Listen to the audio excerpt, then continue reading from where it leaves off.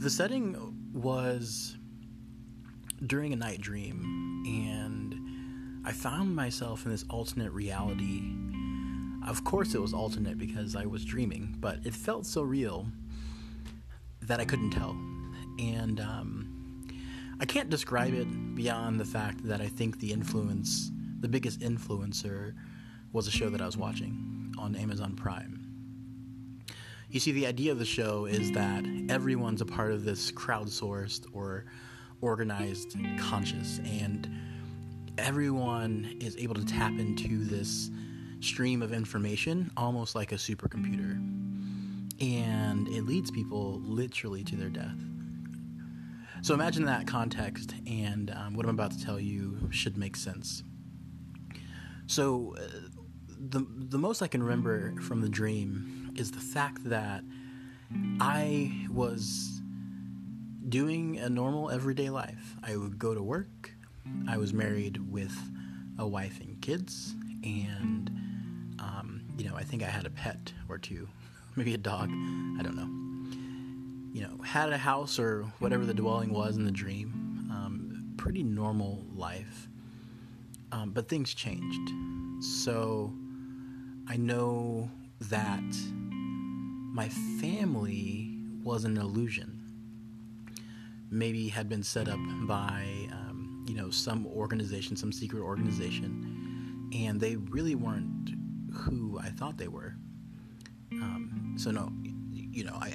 I kind of woke up in the depth of all this, and waking up from a dream like this is kind of crazy because I didn't have any beginning foundation of the story, but what I do remember is that I found out that my family was a lie in this dream, which is kind of unsettling. Another thing I found out is that, the same socioeconomic disparity that exists in this real world, this physical world today, existed in my dream. Maybe I was manifesting something because of just recent events, which I won't get into on this episode. But it was just an interesting parallel to what I'm going through in my current life. I think family was not the literal family that you think of. I think family was stability. And what I was sensing in this dream is that things weren't stable. I was missing the stability that had come from a context that I had built and that I had control over, and all of a sudden when it was toppled over, it was actually sobering and really disturbing. So that was one piece. I think that's the family piece. Your circle actually ends up being broken, and then you're left to feel vulnerable. So lack of stability and vulnerability. Not lack of vulnerability, but lack of stability and the concept of vulnerability as well. And then also this piece about socioeconomic disparity. I think it's just on my mind because it's something that, as a black man in this country, I'm not going to speak for everyone, but you deal with this, and this is something that you see. And I have never shaken that. And I think even now, because of the context from our current events today, I think that's even more apparent. So it was interesting, the idea of this socioeconomic war between people and the dream felt much like what's going on in the real world today. And I'll say more about that from the dream perspective. This is not meant to be a commentary on current events.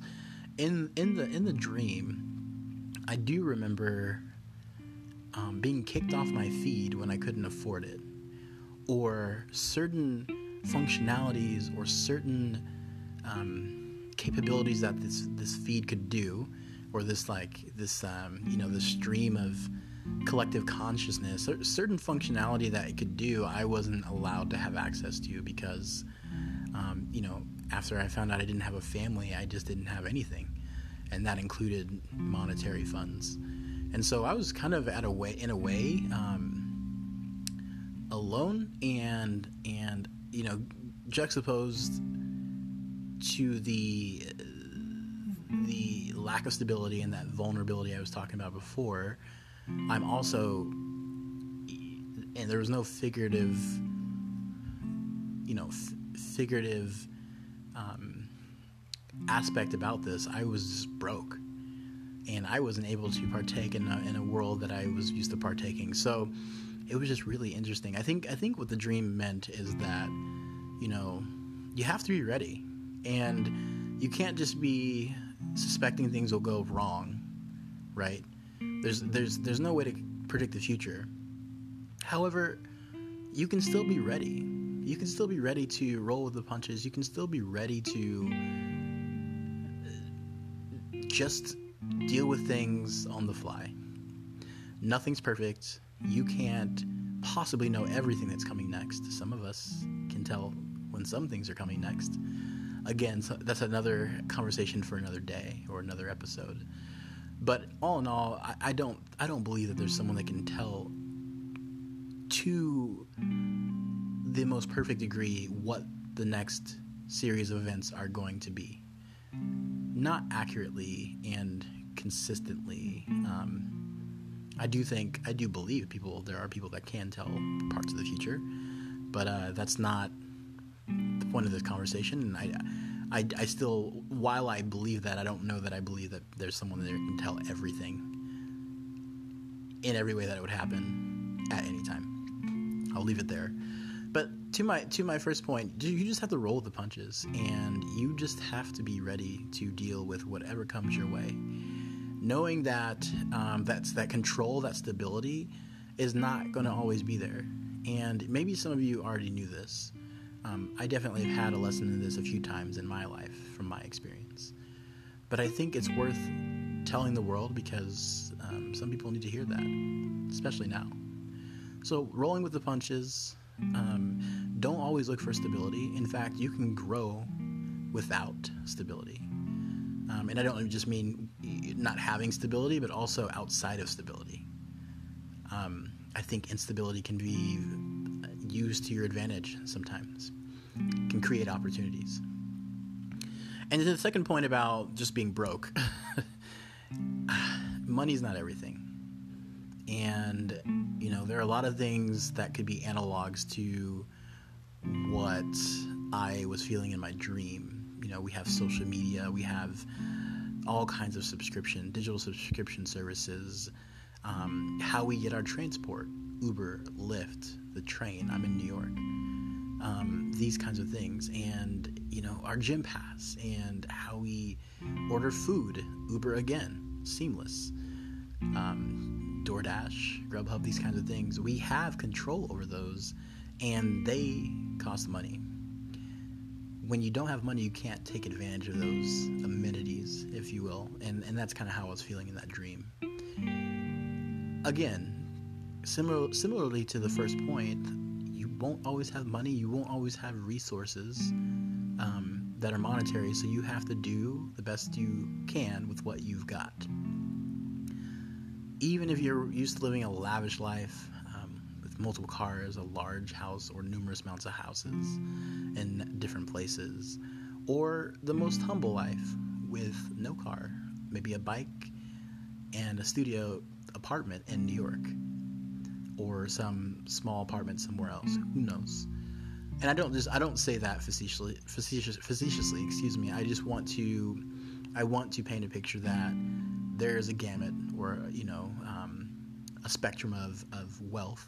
And a lot of people look at wealth as being rich, and it's not about that.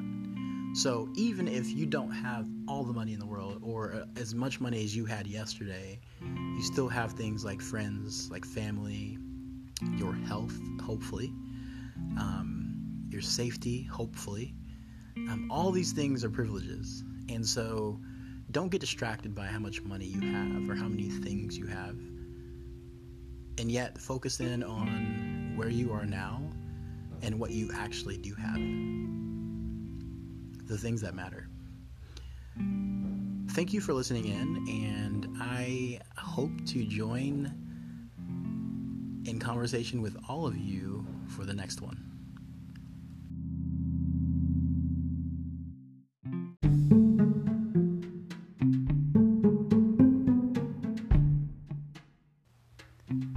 thanks for tuning in today. I hope you enjoyed this episode. And I really hope that you were able to open your mind and really dive in with us as we unpacked a recent dream, experience, etc. I encourage you to keep listening and to really think about your own dreams and your own experiences. Look deep within and see, what are they telling you? Is there anything that I can learn for myself? Is there anything that I can share with others? Start the conversation. You'll be surprised what's discussed.